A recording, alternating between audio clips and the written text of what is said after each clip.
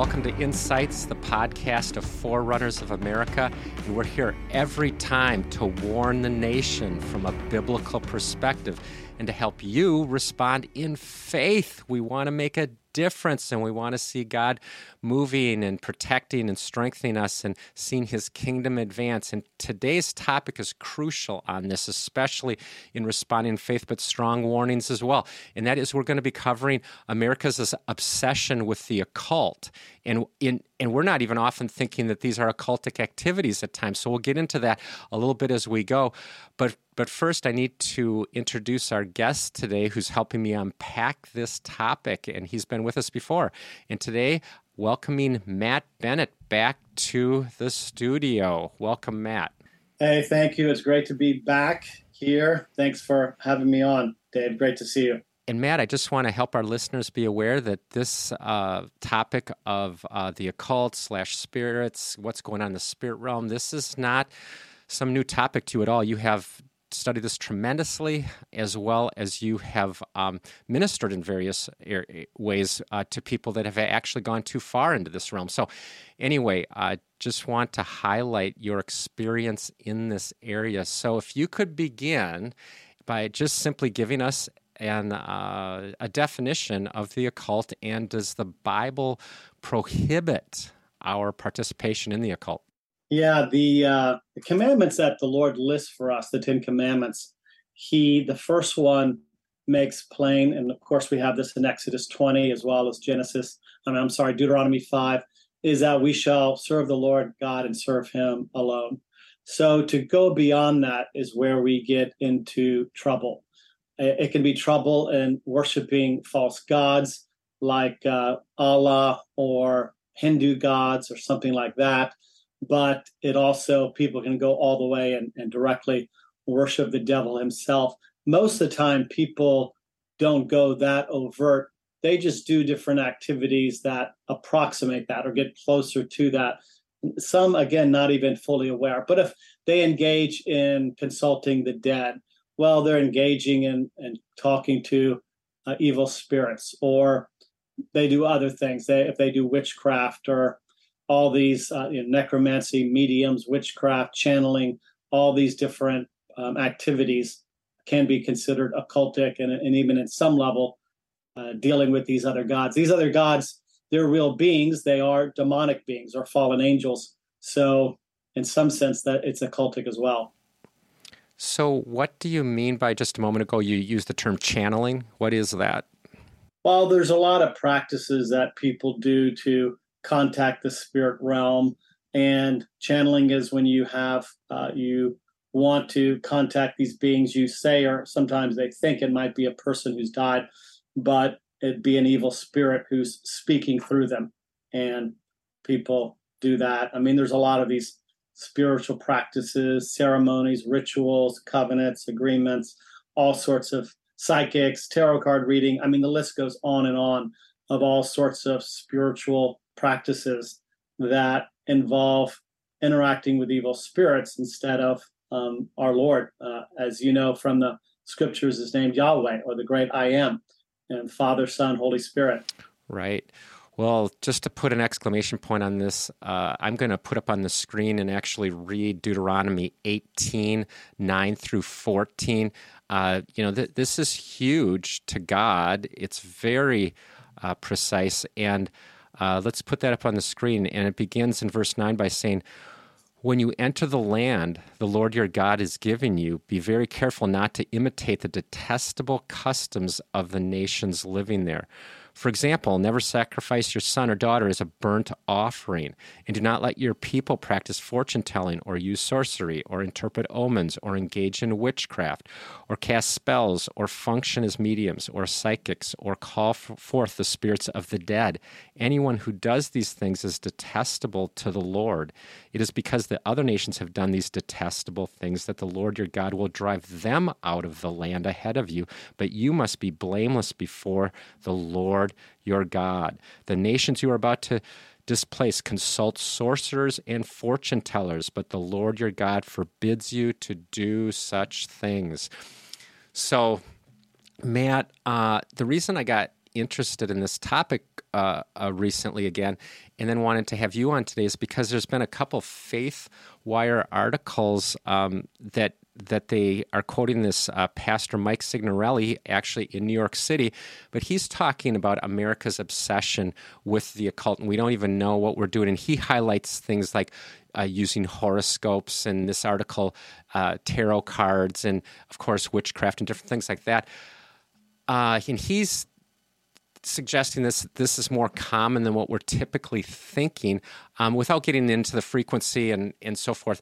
I'm just curious in terms of what you observe, like what manifestations of occultic activity or even just contacting spirits in general, which is occultic, but anyway, what are you observing in our culture? A lot of people do dabble with this, some more seriously, some periodically. I mean, some will have a psychic at a party or something and do that, or just go once in a while to a psychic. And in New York City, you can walk along and see advertisements for tarot card readers and all these sorts of things.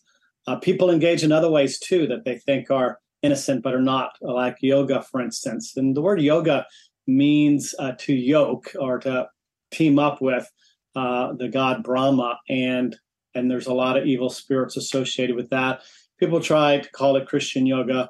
Nothing wrong with stretching, but you don't want to do yoga. That's a larger subject, but more Christians are being fooled with that. So both non-Christians, Christians alike, also holistic healing, things, anything that has a spiritual dimension to it, but is not the Lord himself, is a problem. Because if it's spiritual, it's something. It's either the Lord and his angels or the devil and his fallen angels. So which is it? And we got to know and discern, because we don't want to go down that path. Okay, so maybe to go with yoga just a bit further, I've heard over and over from Christian friends that there's nothing spiritual going on with yoga, that it's basically a relaxation technique, stretching of your muscles, etc. What indicates to you that there's actually a spiritual side to this? Well, if you talk to people, Indians, and you talk to especially Christians who came out of Hinduism, they'll tell you that it's absolutely a spiritual practice. That's what it's about at its core and at its beginning. If people want to stretch, then stretch, but don't practice yoga per se in that way. So I think if people Googled it on YouTube or something like that, you'd see this and even see testimonies. It's how a Hindu person communes with their gods. And it's not just Brahma, but a number of other gods that they commune with by doing these different poses that represent that. Now, sometimes people say, well, if I'm at home and I just happen to do that pose, no, I think that's fine. But it's sort of like the difference of, well, if I'm at home and I'm just praying on my knees and have my hands together, is that fine? Yes, that's of course. That's fine. Well, what if I go into a temple and a Shinto temple, or if I go to some other place and get on my knees and do this? Is that a problem? Yes, it is. The context matters a lot in terms of the spirituality and what's happening. And it puts you at risk of violating the first commandment.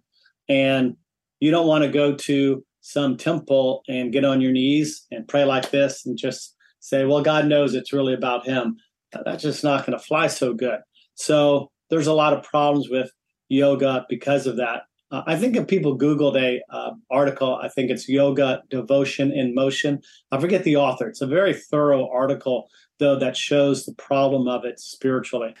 Well, just moving on from that aspect of all of this. So what's the allure to get into the occult? Now, again, I think we're talking about things that most people don't even realize that they are getting into the occult based on different things. But what is the allure? Because there is a certain demographic of people that are pursuing this. Yeah. I think people are attracted. People want information, knowledge. People also want a measure of power in their lives, and that's attractive for people. And the spiritual world offers that to people. Of course, we're only to receive those from the Lord himself by the Holy Spirit. But for some reason, for a lot of reasons, people don't always want that, and they want knowledge or information or power that's not given to them. And so they access that. Or it may not be power against other people or circumstances, but things that demons can do for you in some way. And they can do things for a person. Unfortunately, it is indeed a Faustian bargain because it comes with a lot of negative things too, which aren't disclosed to the person. These are deceivers and therefore cause a lot of problems. So people know that they're spiritual beings. And they themselves, we humans are spiritual. And so it's natural to reach out to the spiritual realm. Many are simply deceived. They don't know that they're being deceived, as Adam and Eve were deceived.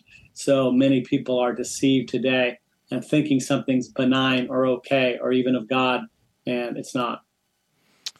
So in that category of thinking it's okay and it's not, not that many years ago, I had a neighbor, and he and his wife, they put these jars, almost like the old-fashioned soda pop bottles, but they hung them, they were empty, they hung them on branches. So they just put the branch right into the bottle and hung them there. And the reason they told me they did this is because they'd heard that would keep evil spirits out of their house. So they're outside in the bushes, but they're not coming in their house. I mean, these people were sincere and they really believed in a spirit realm, and they were doing this to keep spirits away. So we're saying that that's prohibited. Like, just unpack that kind of mindset a little bit. Like, they're trying to do something good. They believe in spirits, good spirits, bad spirits, and they're trying to keep the bad ones out. Like, what's the problem here? Yeah, that's a good example. There's a lot of deception out there, and they're using demonic power to keep demonic power away, which isn't going to work so well. And there's a lot of people who do this. This is what shamans do, not realizing that the people going, they want a relief from some spiritual problem, but by using the spiritual realm for that, they might even get some measure of relief from that issue, but they get demon afflicted in other ways because of that. So it's a terrible thing. So praise the Lord, we have authority and power in the Lord Jesus Christ to have protection, but we can't use demon ways to protect us from demon ways. So when you talk about the power in the Lord Jesus Christ, I just think of how many times over the many years for myself being in church that we say Jesus, the name above every name. And I'm not sure in America's version of Christianity we've understood the spiritual warfare aspect when we say that Jesus' name is above every name. We're saying his name is above all of these false gods that you had said earlier are actually representation of spirits and so forth. So this action, when we say Jesus' name is above every name, it's actually a very powerful truth that we're declaring. Yeah, we're seated with Christ in the heavenly realms, and we have authority in him to expand his kingdom. And that entails a lot, teaching, loving other people, doing good things. But part of it is also directly addressing and sometimes expelling evil spirits from people. And it's the name of Jesus. It's under his authority. It's because of his delegated authority in that we're able to do that. And it's an amazing and beautiful thing to see his lordship to come into people's lives and his authority, and people are really terribly negatively afflicted. And then to have the evil spirits expelled is extraordinary and radically life-changing for people. I keep pretty active in this way among other ministries that I do, and did this 2 days ago and some a little bit yesterday too.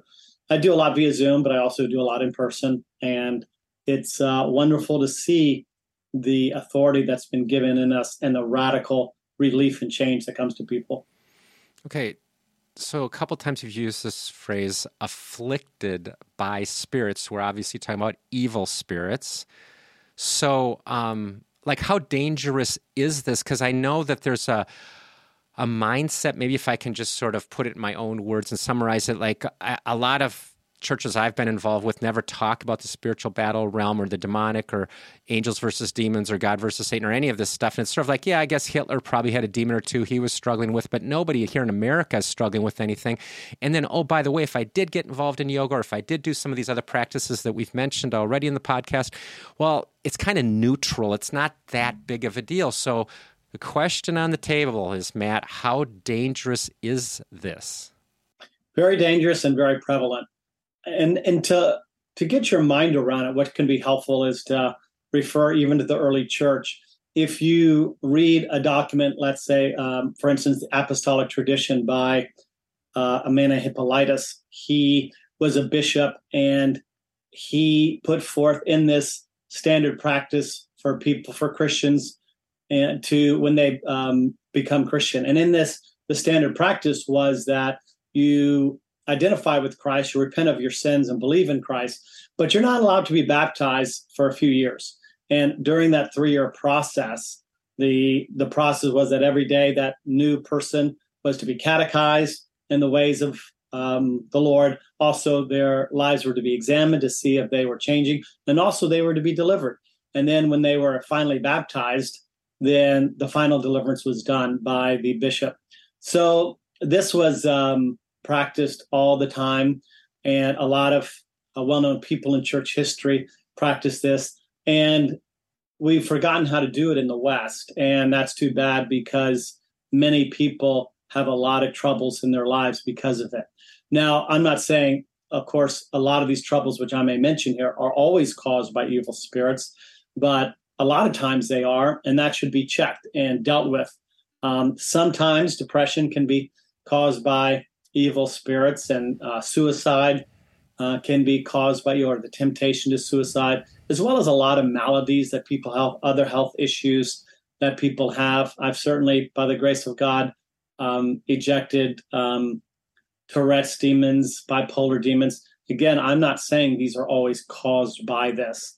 I don't know about that. It's be hard to know whether that has happened, but I know that sometimes it is. So and a lot of illnesses that people have can be caused by these things, physical illnesses. So it's something to check along with everything else. Even if it's not caused by evil spirit, of course, the Lord can still heal them. So I always want to lay hands on people and pray for God to heal, ask him to heal. But sometimes it might require expulsion of an evil spirit. If you look at, for instance, the book of Matthew, there's about 20 episodes of healing or healing and deliverance. About half of them, all it says is they were healed, and about the other half, it's they were healed and delivered, and the evil spirits was causing a problem and needed to be ejected in the healing to happen. So there's a lot there, a lot to learn about it. Okay, and obviously culture back then, different technologically, but in terms of spiritual battle and angels, demons, the spirit realm, it's the same thing that we have today. And I think we need to read the Gospels as such. It's not some wildly different culture, although clearly cultural differences between America and the Middle East and now versus 2,000 years ago, of course, but we're talking about things here at the principal level, which is spiritual warfare and how the enemy is always trying, as Peter said, prowl around like a roaring lion looking for someone to devour. And that's really essential at the heart of this podcast, is to understand that we want to make sure we never get in a situation where we could be devoured or our children, family, whoever gets devoured. We're standing strong with Christ, worshiping him and him alone. Now, I do need to circle back just a little bit on a few things that you've said so far related to ejecting demons. You use the word deliverance and other things, but immediately when I hear people or talk to people, immediately we go right into, well, this is exorcism. This is what I saw in some wild movie. Okay, so is there a difference, Matt, between what you're talking about and exorcism, typically what we've only seen through Hollywood? Well, exorcism is the term that Catholics use. And there are a number of different approaches that people have. There are different schools of thought with deliverance and how to do it, or exorcism. So the Catholics generally have their style and emphasis. Pentecostals have their, but there's different views of what should be done and how it's to be done, the best way. It's like any field. There's practitioners discover different things and have different views on it. But generally, it's the same concept, and that is you're looking to expel evil spirits. What Hollywood gets right is that a lot of the manifestations you see or might have seen in some movie is what you'll see sometimes. You'll see supernatural strength. You'll see the demons speaking through them. You'll see them rolling on the ground, vomiting, all these sort of dramatic things, sometimes, not always. But then but there's nothing to be fearful. I think Hollywood wants to make it a good story, and so they'll have the exorcist, the priest, or whoever be full of fear and all these things. But they're terrified of the name of Jesus. There's nothing to be afraid of, and you can go in with confidence. Mm-hmm. Well, let's just shift a bit here. Clearly, the warning that I hope has been stated, or at least implied in our podcast here, is that the occult is real, tapping into evil spirits is real, Satan is real. We want to avoid all of this stuff and follow the Lord Jesus wholeheartedly. So the warning is, don't get deceived or caught off guard entering into any of this stuff. Walk with the Lord. But now we want to shift from the warning to how to respond in faith. So we compromise somehow. There's an issue here. Can you just help us, Matt, understand just very basic level, just how do we respond in faith? Maybe it's more along the lines of so we never do find ourselves compromised with the demonic, or maybe if we have been compromised, but either way, just if you could speak into that. Well, yeah, there is victory and power in Christ in these matters, but if a person has ended up being afflicted, and there's a number of ways in which that can happen, then I encourage that person to pursue freedom from that. A person sometimes want to do what they call self-deliverance, and it's not like that can't happen. It's just most of the time, and this is what you see in the scriptures, it takes another person to do that for you, to eject an evil spirit off of a person. A lot of people who experience negativity in their life for many, many years, it's because of one or more evil spirits. And my heart goes out to them. It's been, for a lot of people, they've had a hard life because of that. Intensifying temptations. Persons are always responsible for their own sins, no matter what. If a demon has been encouraging them along something. But it can be a lot better and easier if you don't have that afflicting you, or other things. I mean, when people experience trauma, when they're young, they're almost always demonized in the midst of that. And a lot of the negative thoughts that people have, insecurity, fear, self-blame, these often are evil spirits that are tormenting them for years and years, and that can be radically changed. So there's a lot to that process of how to get free. We need a lot more people getting trained in how to minister in this way. Okay, before you go on, we'll keep going here, but before you go on, you're using the term people are afflicted, and then now you just use the word demonized. Like, why aren't we using the word possessed? Because I think a lot of people I know, again, my Christian friends would say, well, either you're possessed with demons or you're not. And since they don't know anybody that is truly possessed, like the man with a legion of demons in Mark 5, since they don't know anybody like that, they assume that, we're not dealing with anything here. So why your word choice? Well, the word possessed in the Bible, in certain translations it appears it's not a good translation. It's continued on because that's what the King James used mistakenly. And good translations like the ESV, they'll translate it better because in the scriptures, a person either, quote, has a demon or they are demonized. That is how it's written. Because the word possession, the reason why it's bad is that it implies ownership in some sense. And for Christians, you're not owned by anybody except the Lord Jesus Christ. So we've been bought back. So it's not a good word to use. It's not an accurate translation. So it's either a person is demonized or a person has a demon. Now, that being said, some feel like and have questions about whether a Christian can be demonized. I believe Christians are demonized. And I can't tell you how many hundreds of Christians, pastors included, that I've seen demons come out of. So when you're saying demonized, again, you're saying in the sense of you're afflicted by a demon. And in what you just said, if I got it right, it's that you're owned by the Lord Jesus Christ. You're truly born again, washed in the blood, and He owns you, but you are still afflicted. That's right. That's right. You belong to the Lord, and you're a Christian, and you have the Holy Spirit inside of you. And there are some good teachings online. I think Sam Storms does some good work on this, as well as some others going through the biblical arguments, pro and con, on whether and how and why a Christian can be demonized, beyond what we can do right here in this podcast. But for those who want to check into it, they can. When I first learned about this when I was in high school, I remember, I think it was maybe Charles Ryrie, he put forward the view that a Christian cannot be. And that was my view until maybe the early 90s when I was exposed to teaching by, what's his name, the bondage breaker guy, Neil Anderson. And I got persuaded otherwise through his teaching, and then on from there. Wow. Yeah. Well, as we go back here just a bit now and talk about responding in faith, I'm curious about your comments related to trying to do this, but there's some other area of compromise, not with the enemy, but with some area of sin in your life. So again, I'm just curious what you say about that in terms of repentance, as well as something I've highlighted on this podcast in other contexts is just simply that Jesus renames Satan as the father of lies. And just kind of, again, how do we respond in faith in a way that we're actually free? Well, you need to get help. You need to get somebody to help you out. But if the demons gained access to you through your own sins, you absolutely need to repent of it. Because if you don't, even if someone could get them out of you, they'll come back with 7 more wicked than itself. So you do not want to go through all that. You want to repent of it.